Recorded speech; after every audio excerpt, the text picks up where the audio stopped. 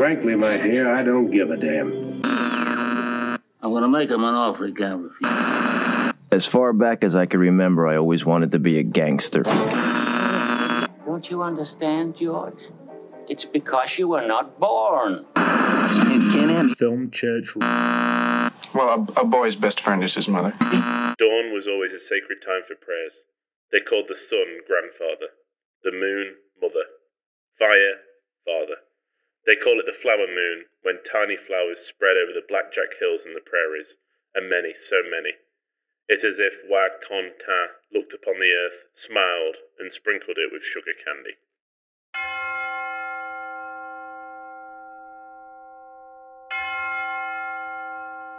Hello, and welcome to Film Church Radio. This is the podcast that treats cinema as a religion.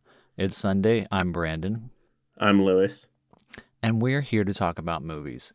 Each week, Lewis and I alternate picking a film for us both to watch and discuss, and this week I picked Killers of the Flower Moon from this year, which is currently in cinemas and soon to be streaming on Apple TV Plus. Is it Apple TV Plus?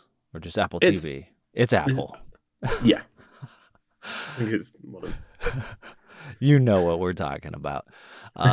This film is directed by Martin Scorsese, starring Lily Gladstone, Robert De Niro, and Leonardo DiCaprio.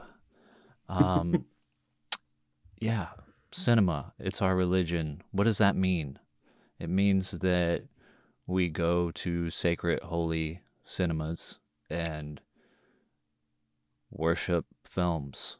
It means that we expand our minds with studying film, trying to understand what we consider sacred texts of cinema.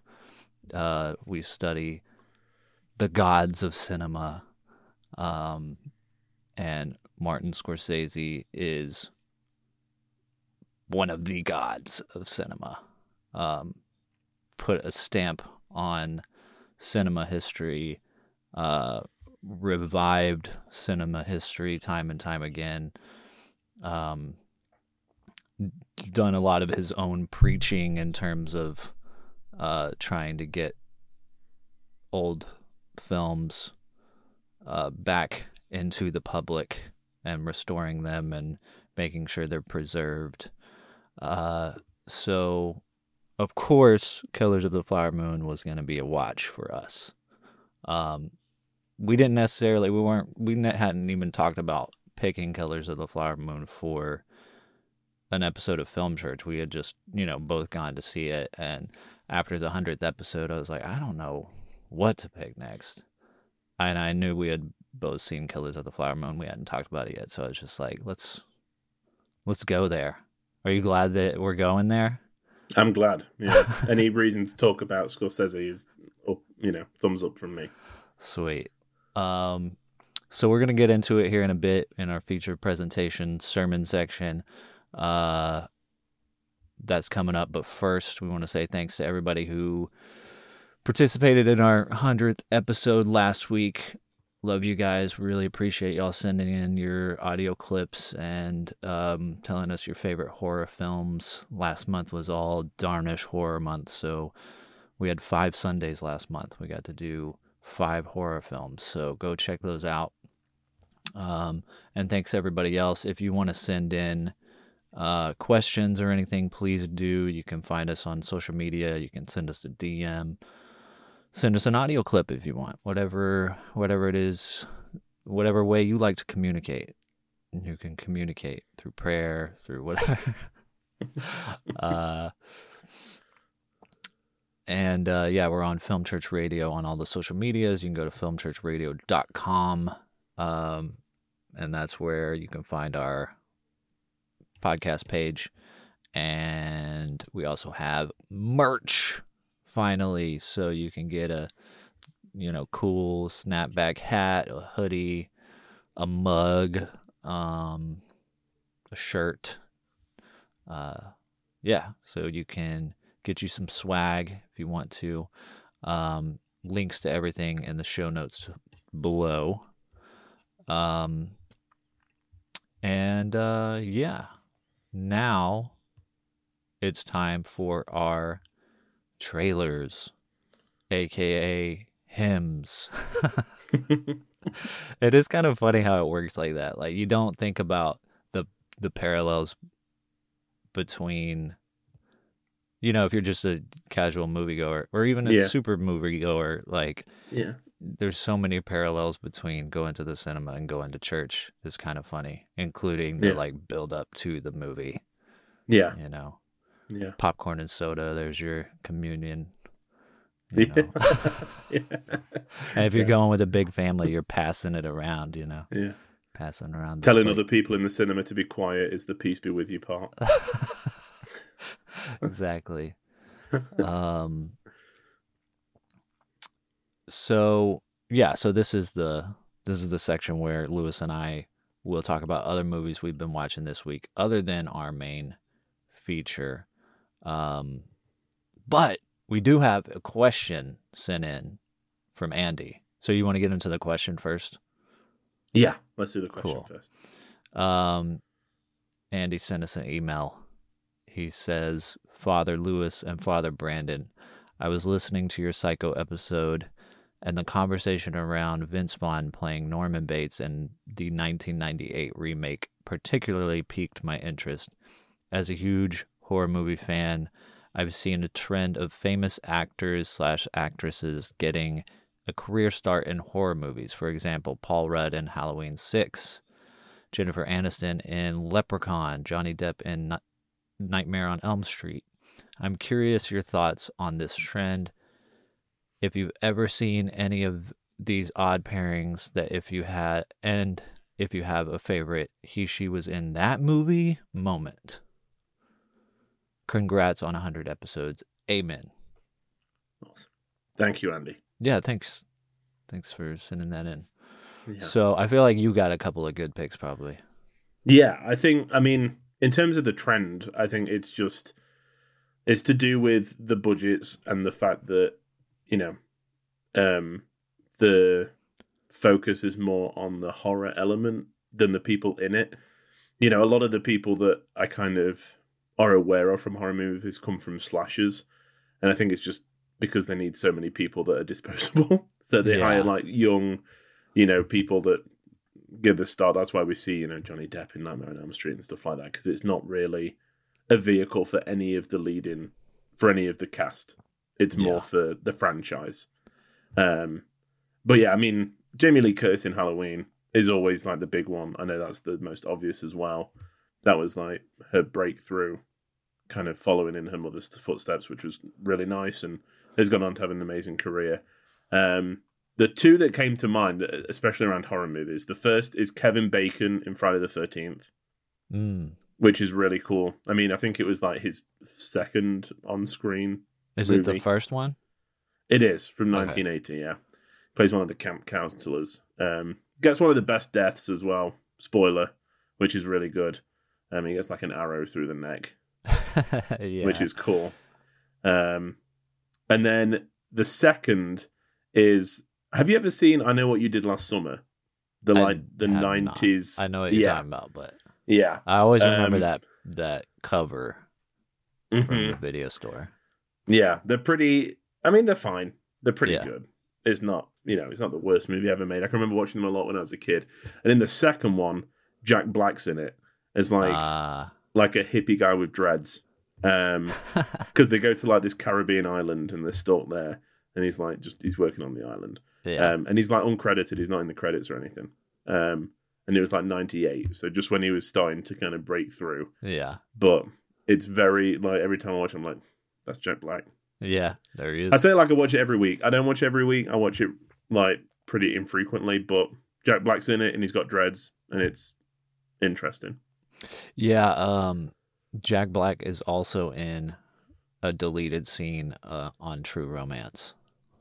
Oh, nice. Yeah. He's like not even in the actual movie, but if you watch the deleted scenes, he is one of the guys who works at the cinema, and he is standing in the back, and he's like, you can't really even see his face because he's like silhouetted, and I think he tells him to be quiet or something. And It's kind of funny. And that was even earlier, I think, Yeah. like early 90s. Yeah. Yeah, that's great. I haven't seen it, but I know Matthew McConaughey is in like the Texas Chainsaw Next Generation or whatever. Mm, I don't know if you've seen that, I haven't but seen it. he plays the killer in that one. Yeah. Okay. And it makes sense. Like it just makes it. It was like one of his first roles, but it's kind of funny that. Yeah. I mean, I think Matthew McConaughey is kind of. You think of Texas when you think of him, so it's funny that he's like one of his first things was a Texas Chainsaw Massacre movie. Yeah. And then one that I think is always not necessarily funny, but just interesting is Ryan. This isn't a horror movie, but Ryan Gosling and Remember the Titans. Mm.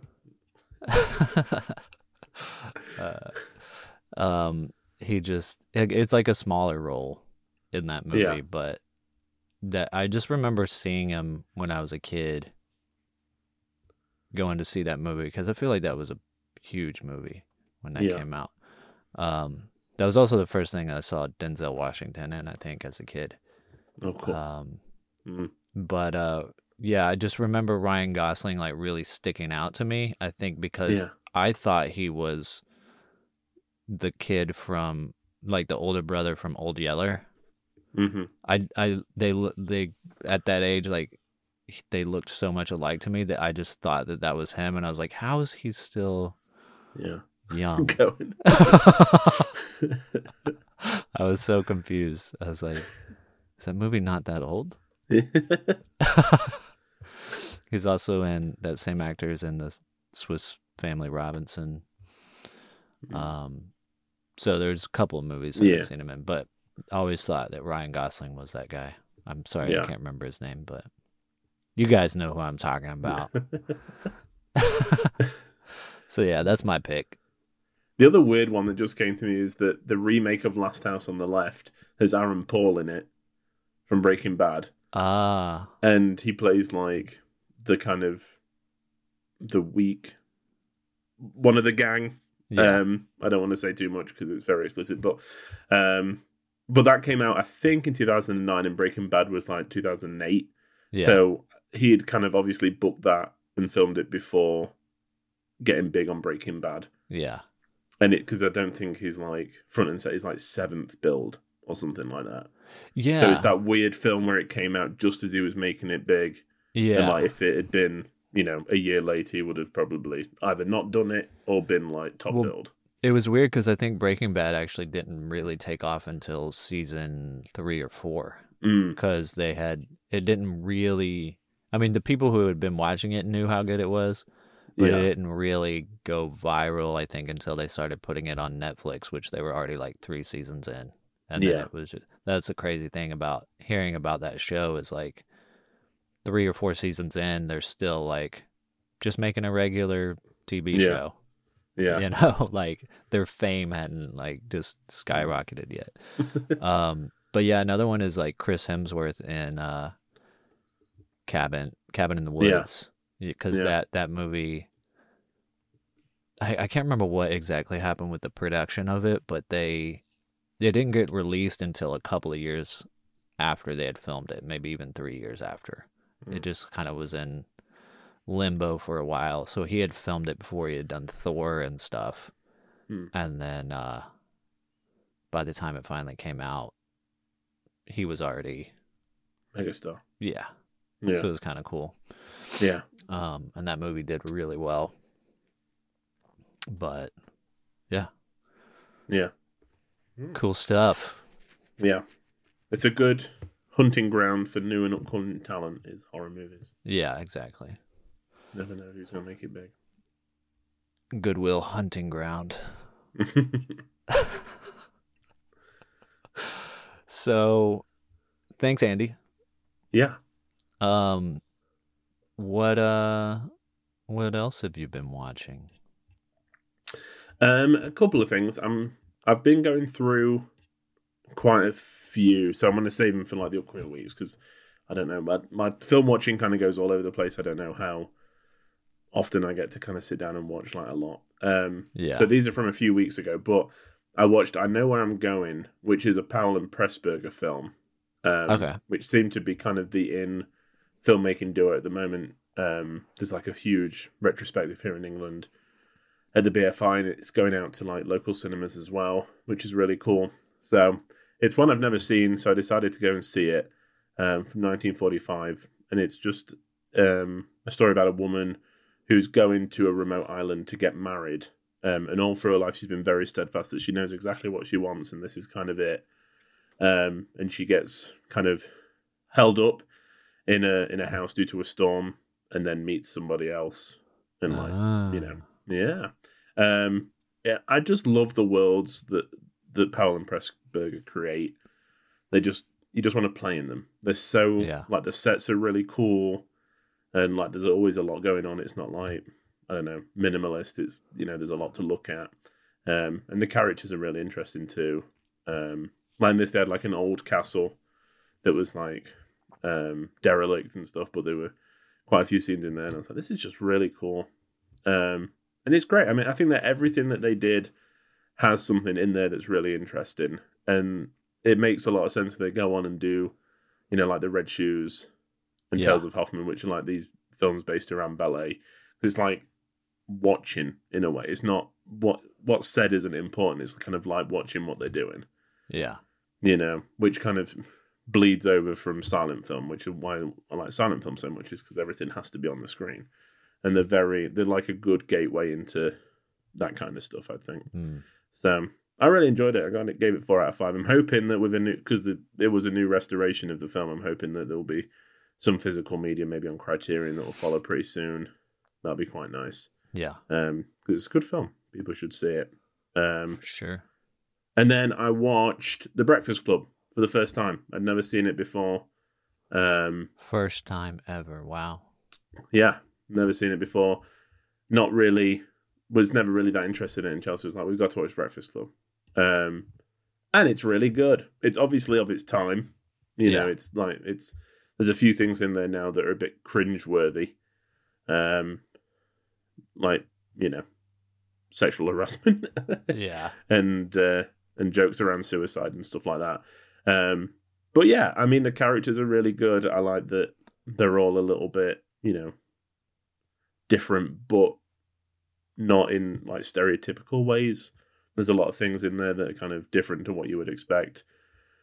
And for a film that's just 5 characters kind of sitting in a room talking, it just flies by. The conversations are all really good. And yeah, it's a good film. I'm surprised that I haven't watched it yet. Yeah. I'm looking forward to showing it to my daughter when she's like 15. Yeah. Because I think that's like the perfect age to have watched it. Yeah, for sure. But do you think that, like, sexual harassment and jokes around suicide, that's a pretty teenager-y thing anyway, though?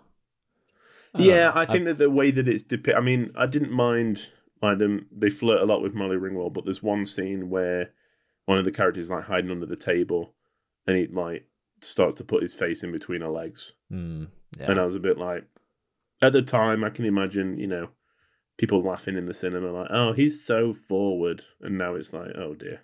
Yeah. And then the Brian at the end talks about like how he doesn't do very well, and he had a gun in his locker. And, we all know what schools and guns don't mix. Yeah, exactly, yeah. So at that point now is a bit, and then make a joke out of it. It's like, oh, but I bought a flare gun. I couldn't even get that right. And everyone's like, ha, ha, ha. Yeah. But it's like, oh, ugh.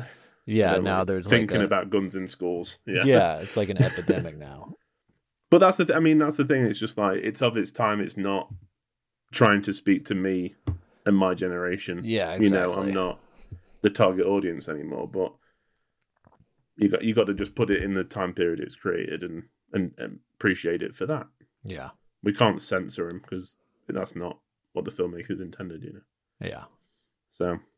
But we've had this conversation before about you just have to be aware of it. You don't have to dislike something because of what it's saying in the past. You just have to be aware that, hey, that's not in line with my views, but it shouldn't affect my, outlook. Yeah, exactly. Yeah. So, yeah, cool. But that was it. There'll be a few more, obviously. There's more, but we've talked for a while already, so yeah, I don't want to hold up too much time. What have you been watching? Yeah, I watched a couple of things. I have watched more, but I'll probably save a few more for next week. But one was Winter Light from 1963. Ingmar Bergman movie, I believe. I ended up watching it. Well, I didn't watch it all the way through in one sitting because for some reason I've been waking up like at 4:00 in the morning, and then it takes me a couple hours to go back to sleep. So sometimes I'll just be like, I'm gonna start a movie. Yeah. So I started it one of those mornings and then finished it later in the day. And it was good. I mean, I gave it 3.5 out of 5. I'm sure it's much better than I'm giving it credit for. It is a very interesting film about a priest and him battling with like his faith and stuff. So right up your alley. Yeah. I ended up watching it because of a Reddit group called Homeschool Recovery that I get on every once in a while, and it's a bunch of homeschool kids like talking about. Well, it some of it is current homeschoolers, and some of it is like people my age, giving like encouragement to people. Because it's a lot of people just like struggling with like isolation and with, trying to get out in the world for the first time and, just not knowing how to do much, not really having any life skills. And, so it's a lot of people venting and then a lot of people giving encouragement. Some of it is people telling them to call the police. Like, it's all kinds of stuff. Yeah. But someone made a post like, hey, do you have any like who has movie recommendations? Hey, to kind of to relate to, and this was one of the many that someone posted. And I was like that sounds interesting, like, because I've seen a few Bergman films, and I hadn't seen this one, so I was like, definitely going to check this out. It's got the same actor that's in The Seventh Seal, plays one of the characters. And anyway, I would like to watch it again, but it was I think a lot of it just went over my head. For one, I was watching half of it at 4:00 in the morning, and then went back to it later in the day. But didn't quite impact me as much as I was kind of hoping. So, because I saw that you had seen it, and I'd kind of clicked on it because I knew of it, and it is already on my watch list. So there must have been a point in time where I had seen it and thought, yep, that sounds like something I want to watch, and then exactly not got around to it yet. So yeah, I'll have to find the time, because that does sound exactly what I like from cinema. Yeah, and it always depends on what mood I'm in too, because like sometimes, because it's definitely more of a character study, and it's not exactly a person to look up to, I think. So I don't know. Sometimes like that's what I want, and sometimes I just want like some hope. Yeah, I know what you mean. So, goes back to Chelsea's like, what did we come out of? When we came out of one film, and she was like, "Oh, that was depressing. I bet you loved it." Yeah, that's what I did. It's probably Killers of the Flower Moon. It might have been Killers of the Flower Moon. Yeah, it might have been, because it was something quite recently. Yeah. And then I also went and saw The Creator from this year. Sweet. The new Gareth Edwards film. Yeah. That's his name, right? Mm-hmm. And he did Rogue One, amongst other things.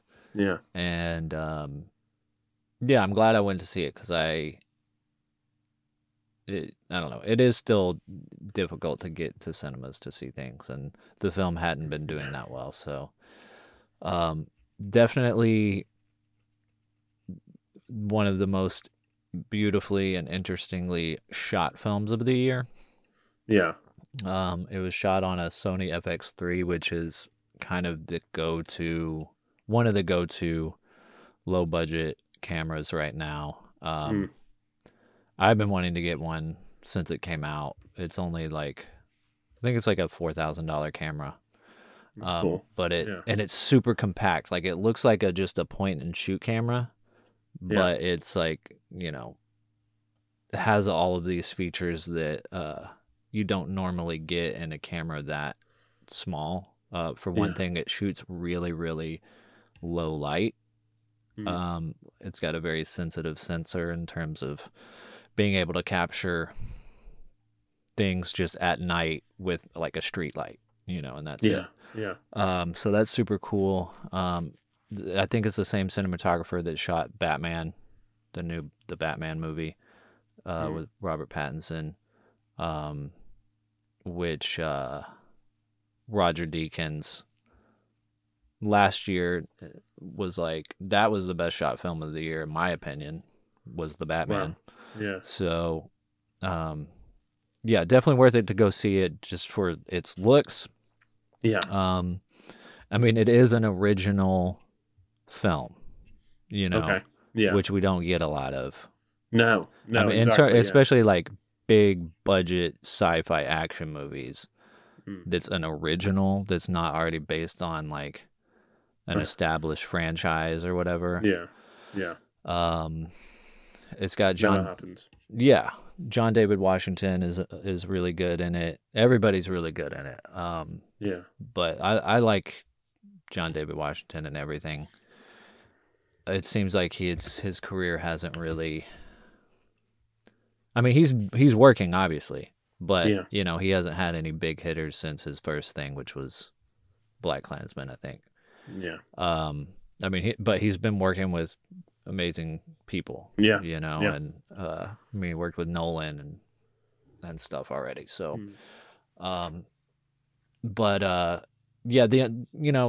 the reason it's 3.5 out of 5, I think, is just because it is a little tropey. It's like, even though it's original and creative and inventive and stuff, it still has like this ending that's very similar to a lot of other sci-fi action movies. And it's like, if I'm going to see an original, I don't need all of those things, but at the same time, maybe that's what he had to do to sell the movie. Yeah. To get the movie made, was like to convince the studio that was what was going to sell the movie. Yeah. So it wasn't as good as I wanted it to be, but it's that I don't want to discourage people from going to see it. It's definitely a good time. I'm probably going to watch it again. Nice. It's got a lot of really fun, cool things in it. And it's probably more of like if I was like 15, 16 when I saw this, I would like love it. You know what I mean? I think it's just as I'm getting older, I just don't need the hero's journey anymore. Yeah. As much. I don't know. But The Creator, go see it. Yeah.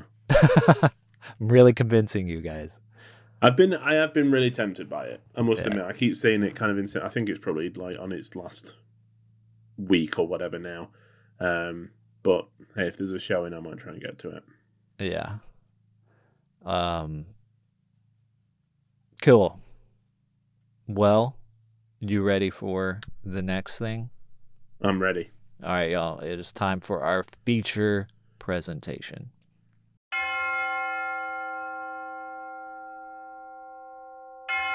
Killers of the Flower Moon 2023 When oil is discovered in 1920s Oklahoma under Osage Nation land, the Osage people are murdered one by one until the FBI steps in to unravel the mystery. Yeah, that's what the movie's about. Yeah. It's not much of a mystery. No. But you know, well, there's some elements to it. I think there's some part of like we'll let the audience connect the dots. Yeah, for sure, because there's a lot of things not being said in the film. There's a lot of dialogue with like double meaning, which is cool. But yeah, what was your expectation going into this film? Like, obviously, I'm sure you've been anticipating it as much as I have throughout the year. Yes. Yeah. So. I mean, I think this has been the one I've been looking forward to the most, maybe this year, in terms of film. I mean, any Scorsese film ever is a cause for celebration. And this year we have been blessed. I mean, not only have we had like this in the cinema, but Criterion they've put out After Hours on 4K, and Mean Streets is coming soon on 4K as well. It's just like, yes, please, more of this. More. I think we've talked about him quite a lot. I mean, in relation to Joanna Hogg, I think we mentioned him quite a bit because of his like collaboration with her and stuff. He is the old guard that still make him masterpiece after masterpiece. Yeah. And I don't want to kind of lump him all in together. I mean, Spielberg is wonderful, and I think that Fabelmans was my film, one of my films of last year. But he is a bit hit and miss. There's some things that don't work. Whereas I think for Scorsese, it's been like hit after hit. Yeah. There's not many weak links in his filmography. Even Silence, which wasn't that wildly seen or enjoyed, I don't think, is very, very like moving and poignant and kind of, when you look at him as a director, it works in his filmography. Yeah. But yeah, Killers of the Flower Moon was the one I was looking forward to. And I think it helps that DiCaprio and De Niro are in it as well. Because, just seeing him work with two of the best actors of our, ever, it's always another cause for celebration. Were you kind of like looking out for tickets too? Like, were you kind of... No, I mean, I wasn't exactly. I was highly anticipating the movie, but I just hadn't, it was kind of more in the back of my mind, like, I can't wait till this comes out. And then before I knew it, it was like, oh, like, tickets are already being sold. So I didn't get tickets until, like, maybe the Monday or Tuesday before it was released. And then got tickets for Friday night. But yeah, I mean, I was, I was very determined to, like, okay, I need to go see this, like, opening day. And I was pretty excited about it, and I made sure to text everybody who wanted to go, and, I was planning on going either way, so I was like, I'm going, so who wants to go, kind of a thing. Yeah. And then I got tickets and stuff, and then I might have even have gone, no, I think it was a Friday. I'm trying to even remember what day it was. It was either Thursday or Friday. But anyway, I was pretty excited, and Sarah was like, so what's the movie about? And I was like, genocide?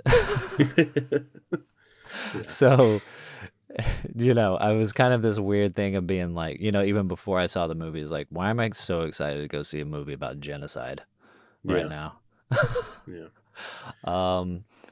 But, yeah, and then it's like, I go and see the movie, and it's very dense, very long, very, not exactly, I mean, it was what I was expecting, but also not exactly, if that makes sense. Yeah. It's a lot which is good, I think, because it's making me think a lot more about it. Because other films of Scorsese's, you know, he does kind of, I think, go back and forth sometimes between, I mean, even his action movies and more like high-paced films, you know, they're poignant. Yeah. But there's also kind of this, like, just entertainment part of them. Mm-hmm. You know, just good entertainment, you know. Obviously, they do deal, a lot of his films deal with morality and bad people, you know, immoral characters, or you know, just people with bad intentions. You know, Goodfellas. You know, it's a entertaining, fun movie to watch, but it's about some terrible people. Wolf of Wall Street, you know, it's about some terrible people, but you know, it's very entertaining the entire time to watch and unfold. Killers of the Flower Moon is like, it's just gets deeper and deeper into this like sorrow and sadness and uncomfortable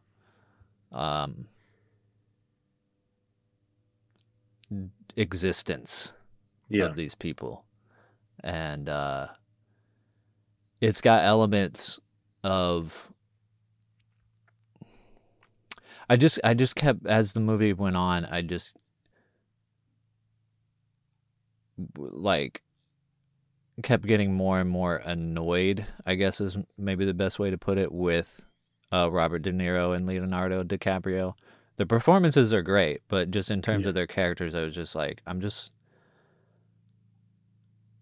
ready for these guys to meet their demise. Like, especially when it got to the scene, you know, where they're finally interrogating DiCaprio, and there's these long scenes of him talking with them, and the acting is good, but it's like, I think in anything else I would have been like, normally I enjoy that stuff, like I enjoy when actors get weird and go over the top, but at this point I was just like, can we just watch like something, like, why do we need this long scene with Leonardo DiCaprio just like,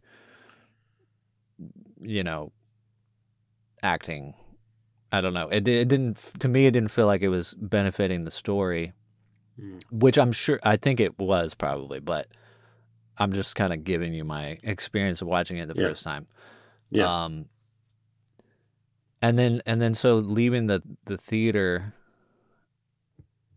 you know, I wasn't sure quite what to make of the movie, because I felt like, okay, well, I felt like we needed more of Lily Gladstone. Yeah. You know, that's just how I felt leaving, but I think that's intentional. You know, I think that you're supposed to leave wanting more for her. Yeah. You know, for the character of Molly. Like, yeah. So I'll look up this, somebody wrote something about the film that I thought put it in a completely different perspective for me. Because I guess that what I'm saying is, like, leaving the theater, I'm like, why was Leonardo DiCaprio's character the main character and not Molly? Well, I mean, there's things I've read about it, you know, before and after. And Scorsese said that the original script was more focused on the white characters, and he had to rewrite it to incorporate the Osage people's view on it, you know. And I don't think, I mean, I came out of it with that in mind, thinking I still feel like we were watching it through a white man's eyes. Not in, like, it wasn't like, I don't want that to sound like we were rooting for them, but Right. the focus was on their characters. Yeah, And I don't exactly. know whether that's because of the bankable stars that are playing those characters, or if that's just because Scorsese has worked with them before and he can, like, you know, that's his view. You know, yeah, he's- and that's who he can get something Yeah. out of. yeah, I think it's maybe a little bit of that, but yeah, the book apparently is highly focused on the Jesse Plemons character, the FBI agent Tom White, who the perspective is from his perspective, I think, and like you know, uncovering the mystery, and it's kind of like an FBI procedural. yeah, because he that's could have the- been the knight in shining armor Yeah. riding in to solve the case. And that's And I- actually what the script was before, and that's the character that Leonardo DiCaprio was going to play. Mm.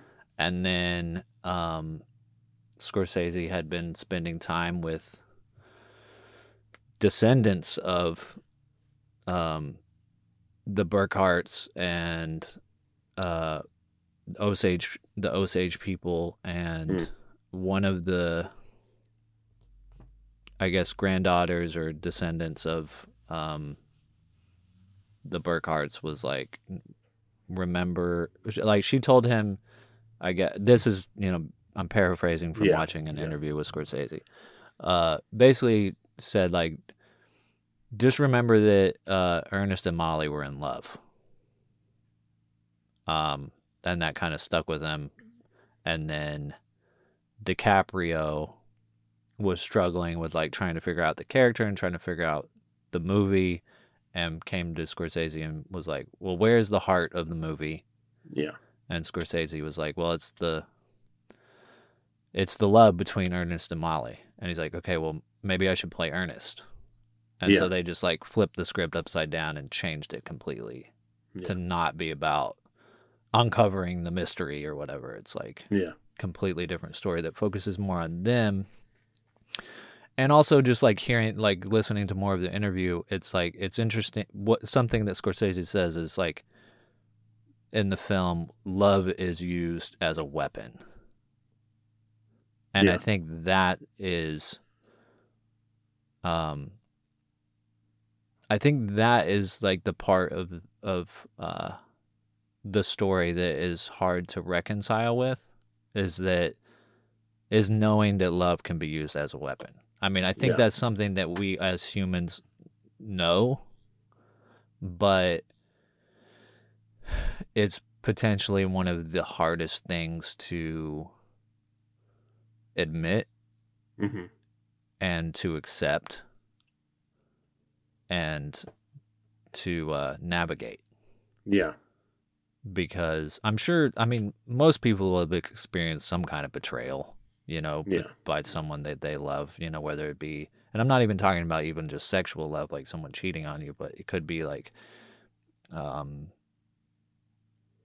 you know, having a best friend that you care a lot about that doesn't seem to feel the same way, or I don't know, just like, you know, lots of people, you know, there's business betrayals, there's, you know, there's all kinds of stuff, but like, you know, there's, Molly calls Ernest throughout the movie, she calls him a coyote, and that's like her nickname for him. And I think that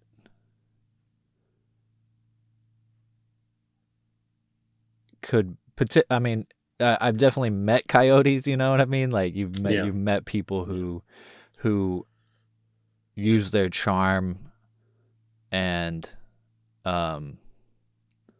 love to manipulate other people into doing what they want.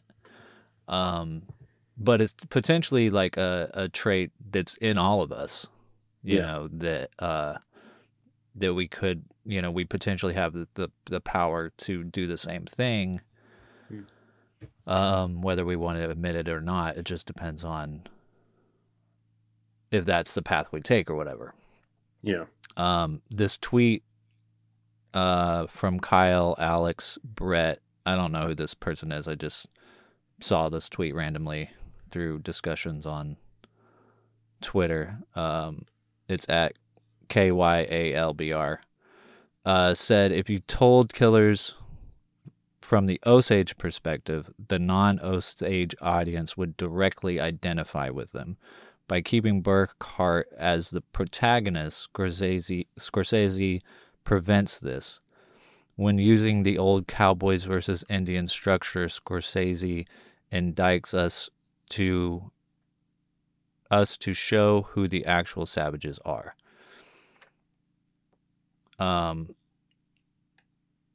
So that kind of put it in a different perspective for me, because I was like, oh, well, yeah, of course, like, especially in today's age where I think there's a lot of white people who want to be on the good side of history and want to be supportive of indigenous people and Black Lives Matter and,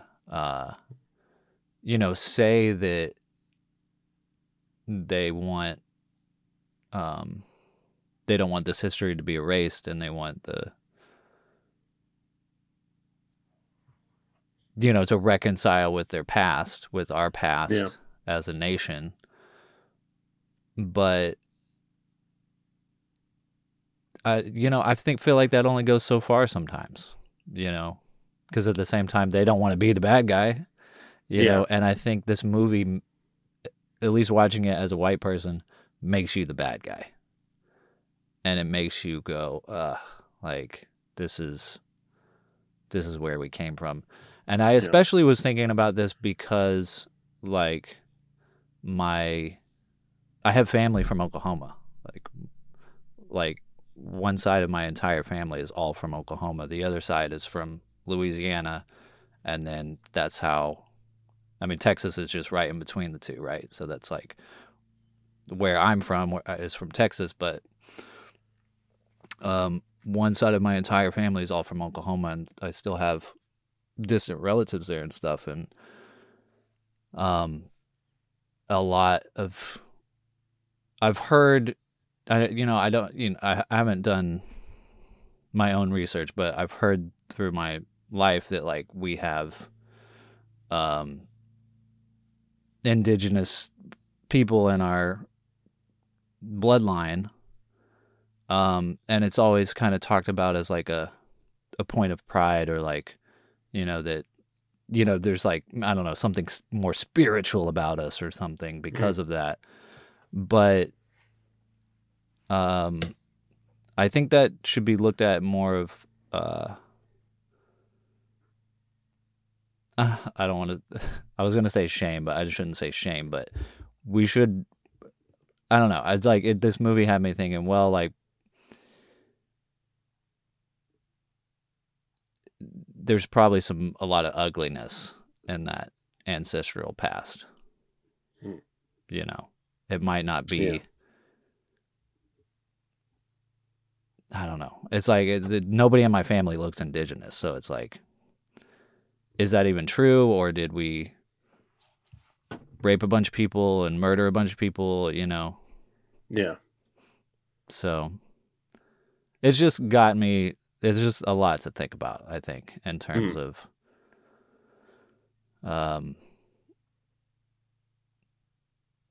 the perspective of this country, not only of like just family and whatever, but the film also, I think, represents America in a lot of ways. And, what does it mean to be proud to be an American? Should you really be proud? Because it's a country of murder and genocide and slavery. Like, that's what it was built on, So, yeah, I think this is a very, very important film, and there's a reason that, that feeling of sorrow and disgust just builds and builds and builds to the end. And there is a little bit of hope at the end, you know, not necessarily for Molly, but for the indigenous people that are still out there, and the Osage that are still out there, and the next generation of people that are still here, you know. Yeah. See, I think the ending is mixed for me. I feel like at the end of the movie, we get told kind of what happens to these characters through like a radio broadcast, you know, which is ingenious. When I was watching it, I was like, I'm kind of looking forward to the end where we get the text and the picture of the real person, just to see how they ended up, because I love like ends of stories, you know, and the fact that didn't go that route is just another, you know, huge thumbs up. And remind me after I finish this point to come back to that, because there's something else that I want to touch upon about the ending. But I mean, they are hardly in prison at all. They both get released after, 5-6 years. Both have lives after it. It doesn't seem to affect them that much. Whereas Molly, her diabetes kills her, 7 years after this? 7 years after this? Not long at all. And I know that as a, religious, someone that has made a lot of films about religion, we're all equal under the eye of God. It's kind of, to me, the feeling I got at the end was, even in death, we're not equal. Nobody, they didn't get what they deserved. Yeah. Is what I'm saying. This person has been through so much pain, lost so many people, still leaves this earth before the others in pain. And I don't know whether that's just because I wanted her to, live happily ever after, and you don't feel like you did and the others did, Yeah. I don't know. And I don't know. I mean, she did marry again, Molly, so I assume that the remaining years were, happy and better. Couldn't have been much worse, but better than they would have been with Ernest. But, it felt very damning as a whole. You know, question of what, with this one nation under God, we're not, this isn't correct at all. Yeah. Well, it said, do they mention, I think that she was able to get all of her rights back as far as the land and her wealth and stuff, I think. Yeah, I assume that she would, because it's all in her name. Yeah. Which is great, obviously. But the amount that she had to do to gain that is unlike what any white person depicted in the film had to do. You have to lose family members and, basically go to the pearly gates and back.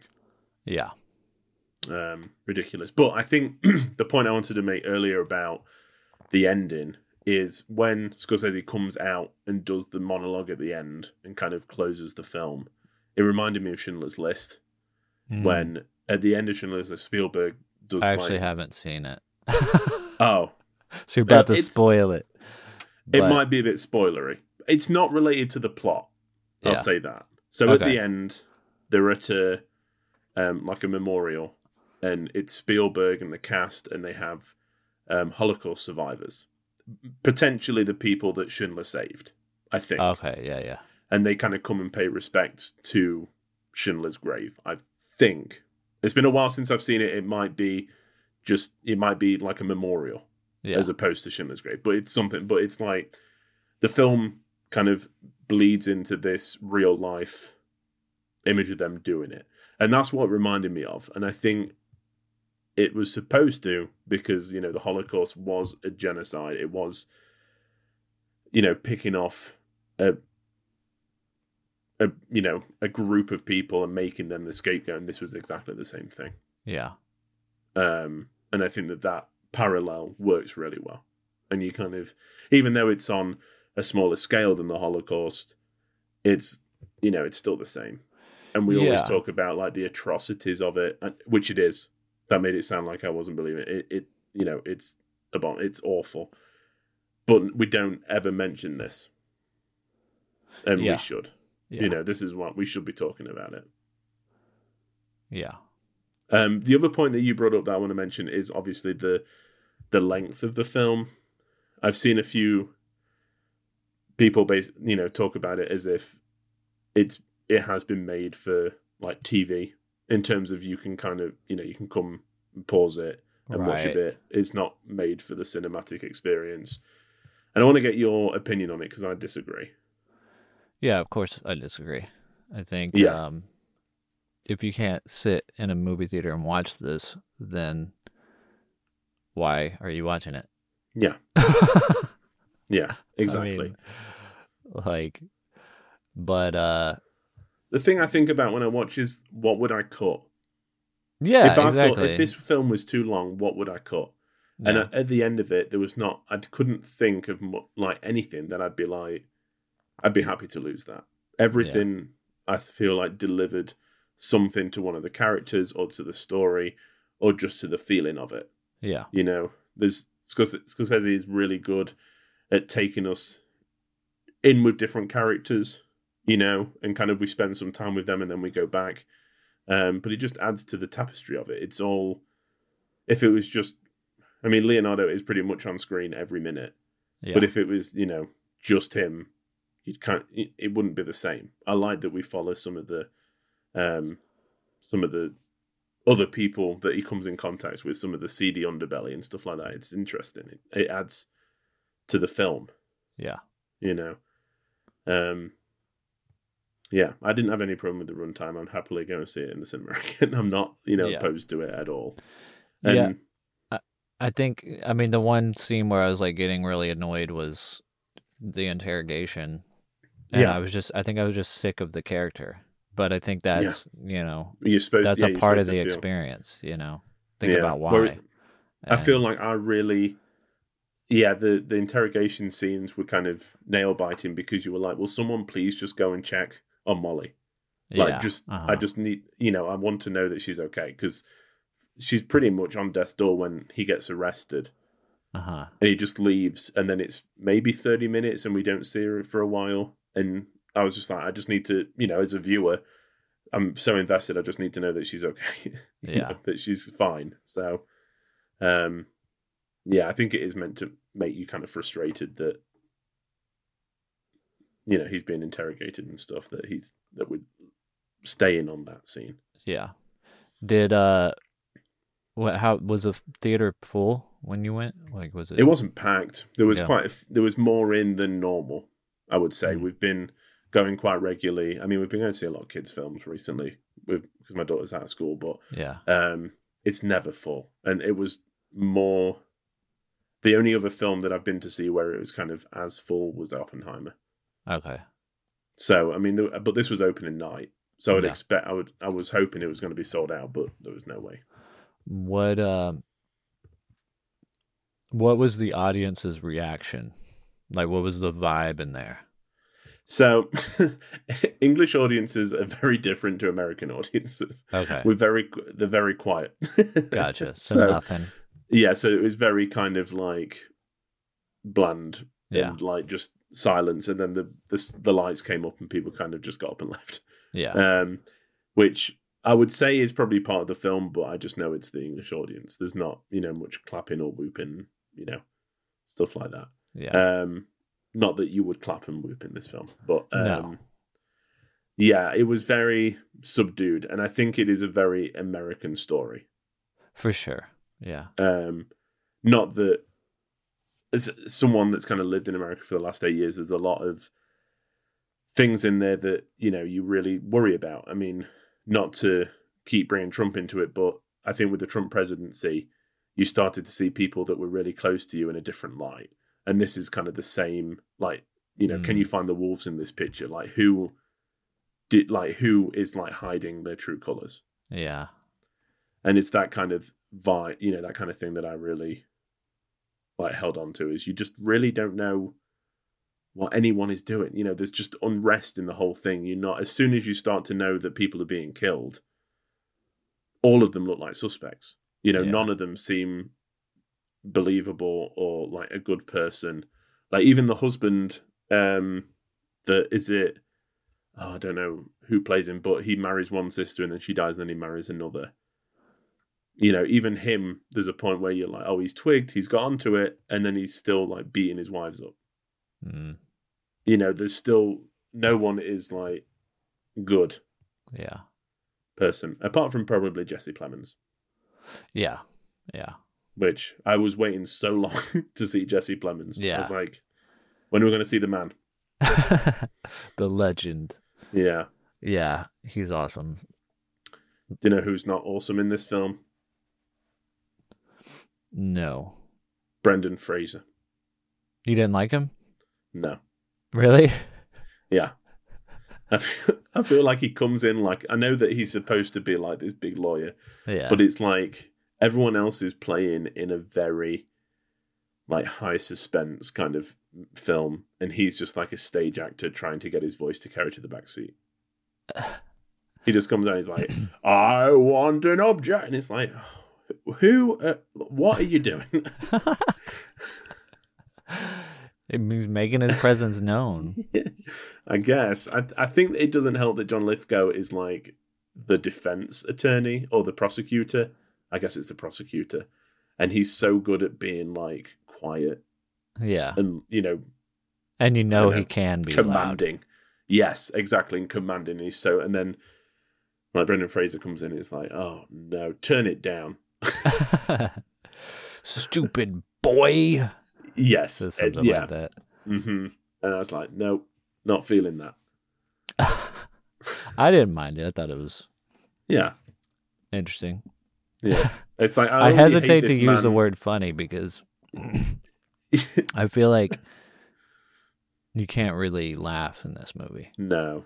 But that was one thing I was going to say is like in the theater I was in, it was also not packed, but the last like hour to 30 minutes to an hour of the movie, there was a lady in the back just like cracking up the whole time. And I was like, What are you laughing at, lady? Yeah. And I think she was laughing at like the ridiculousness of the characters, which I get to some degree, but it's like in the context of this movie, I don't think. No, we're not supposed to be laughing at them. Yeah, there's lots of movies like that where the characters are just buffoons and they're being stupid, but then but like what they're being stupid about is murdering all these people, and it's like I don't know. Yeah, there's complexities to it. I don't, he's DiCaprio's Ernest is not like stumbling, can't put clothes on properly, hick. He is complicit to it. He's not being controlled, but just how much he knows that he's doing is kind of like is teased to us. Yeah. There's the big question at the end of like, did you know you were poisoning me? And he takes like a long time to answer, and he says no. And at the time you're like, oh, he's lying. But the more you think about it, the more you're like, is he just processing what he's heard? Like, is he just like, I didn't even know you were being poisoned? Where would that? Would it have been the injections? No, I didn't know. There's so much to it that is left unsaid. And that spurs podcasts like this, where we have to talk about it. We have to kind of, look at it from different directions, and that's why Scorsese is the king. He does it so easily; it's effortless. Yeah, I mean the way that King describes it to him when he's like, "You got to add this to her medicine." He's like, "It's just going to slow her down," and he's like, slow her down. All right. Yeah. But does he think that? Does he think that's true, or? Yeah, is he like literally thinking that the injections are helping, and that will just like calm her down? There's so much complexity to it. And I think that's what's beautiful is that we're so used to doing films of people doing things because they have a reason. Whereas in life, people do things all the time for no reason. And it's not like, I'm doing this because X, Y, and Z happened. And this film is kind of similar to it. There's no... there is a reason why they're killing them off, but it's like for Ernest, it's like, is he doing it just to get the money, or is he like doing two things at once? Does he really love Molly, but he's also helping to kill her? we don't get the answer. Yeah. Which I like. I like, ambiguity, but having the clues there. Not that, what the hell was that? But more like, everything's there. We've just got to make our own assumption. And like you said, if the reason for Scorsese making this film is because Molly and Ernest loved each other, then you have to side on the, that he didn't know he was killing her. Yeah. Right? That's what you would think. Yeah. Because most of the trial is around the deaths that happened. It's not around Molly's illness. So we don't get any exposition for that. We just know that he was making sure that her sisters were killed. Yeah. So. Yeah, and we never know what he is actually putting in her thing either. Yeah, who knows? Because we know that. That's the other thing. We see the doctors, how terrible that they are.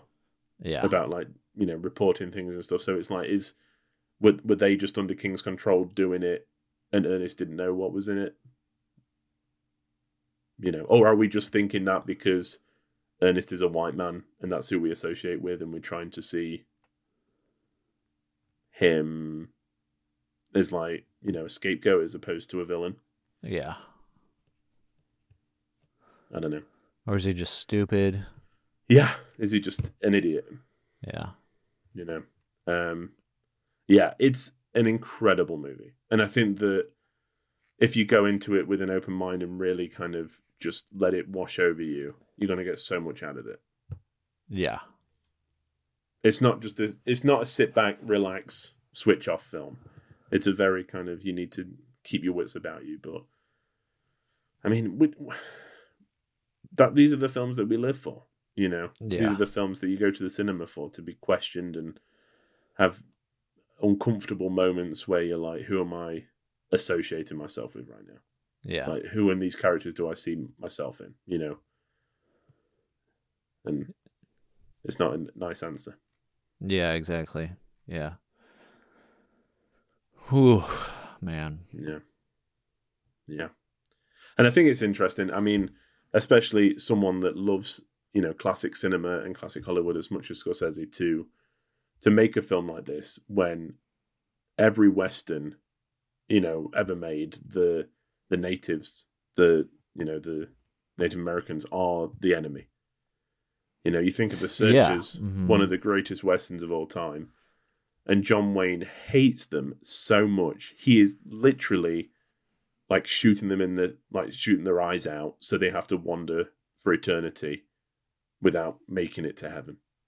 He hates them so much. And that's kind of that's the picture that's always been painted for us through films. Yeah. Is that they're the enemy. And they're definitely not. Exactly. Yeah. Yeah. And it's so crazy. Well, it's crazy. That's also a perfect illustration of us as American white people being earnest, being complicit the entire time, because we also got brainwashed. Yeah. Throughout history, and being told that cowboys versus Indians, and that these people were savages, and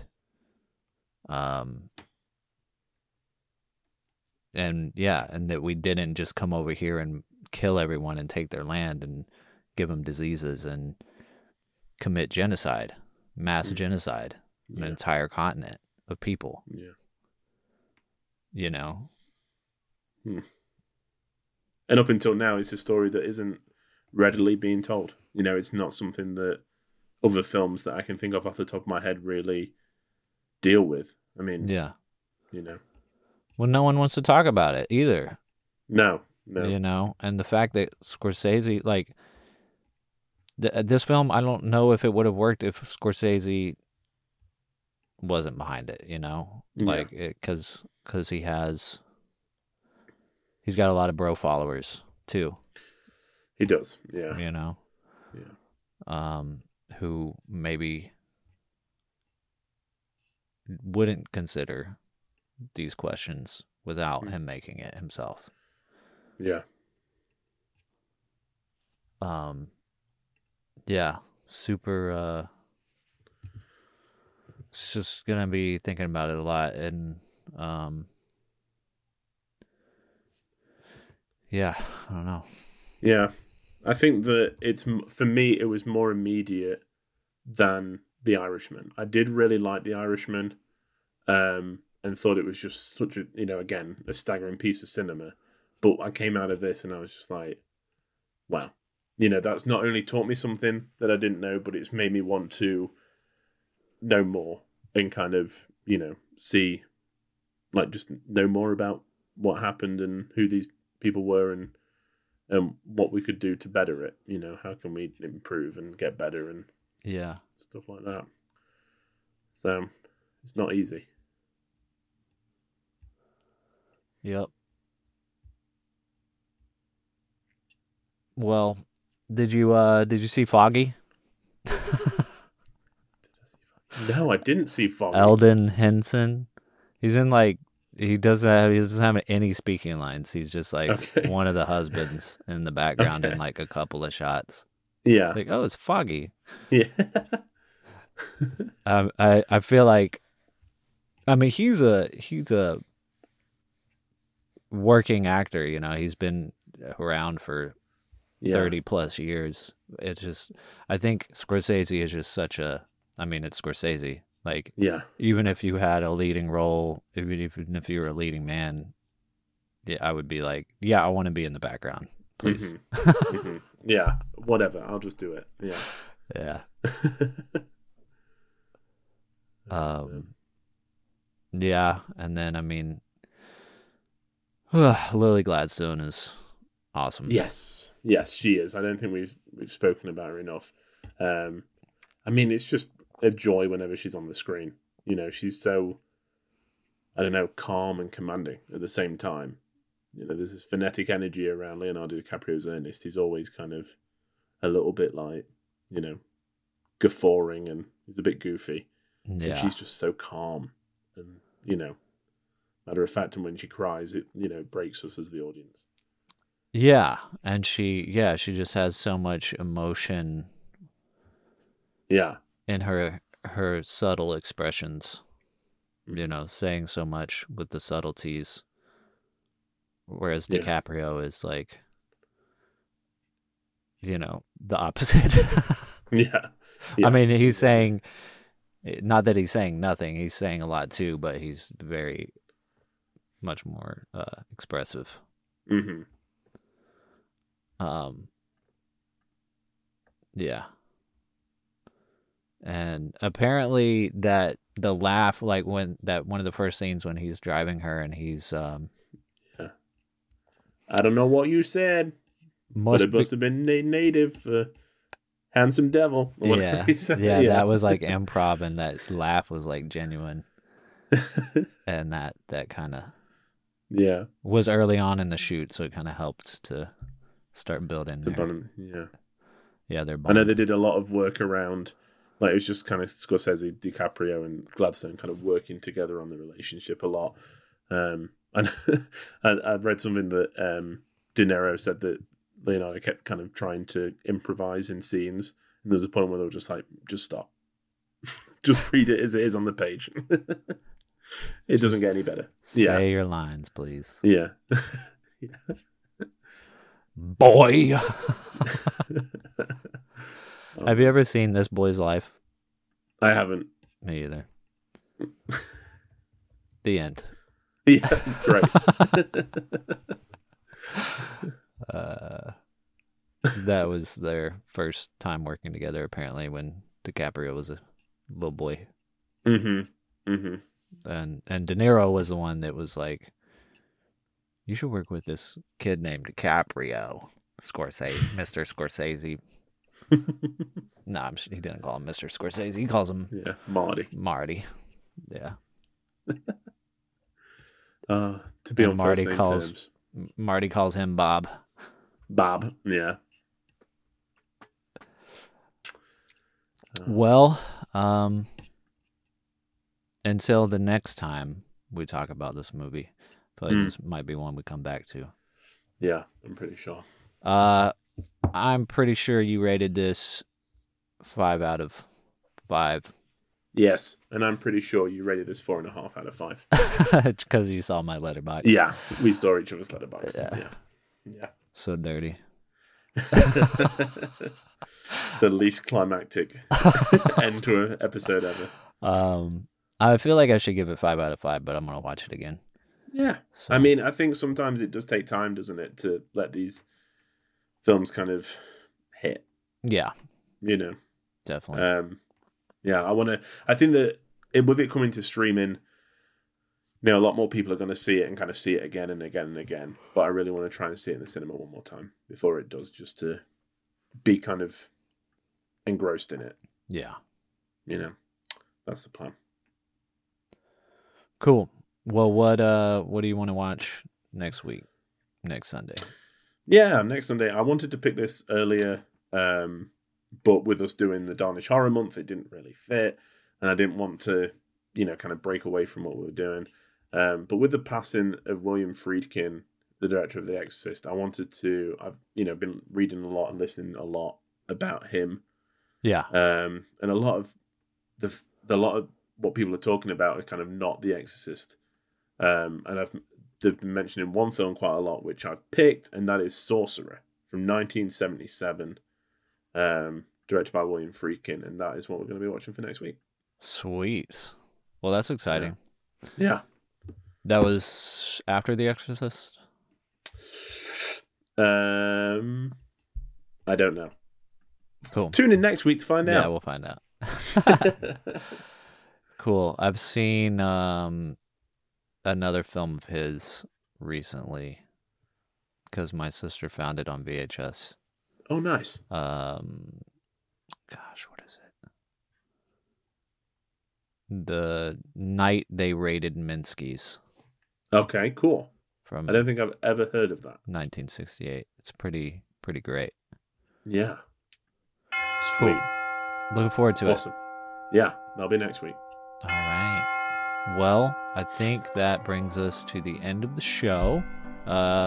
Keep the conversation going by finding us on Twitter, Instagram, at Film Church Radio. You can also follow us individually on our Letterboxd accounts. I'm at Somascope. Lewis is at Walker Lewis 3007, and Martin Scorsese is at M Scorsese. I'm sure you gave him a follow. Yeah. Yes. We also have all of our back episodes streaming, all 101 on all good podcast platforms. Please leave us a rating and review so we know if you liked the film. And if you didn't, what the heck do you want us to watch? Thank you for being here. We hope to see you next Sunday for more Film Church Radio. The only thing left to say is... This is supposed to be a suicide. You dumb bell. You didn't tell him to leave the gun? I don't know why. I told him to leave the gun. I told him. Told him to leave the gun. Just like you told me, King. I don't know why you didn't. I don't know why. I told him just like you told me. You told him to do it in the front of the head. Then why did he do it in the back of the head?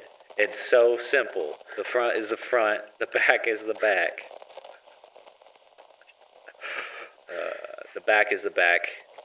The front is the front. This is the back of the episode. That's right. Barbie's back. All right, I'll see you next Sunday. Amen. Amen.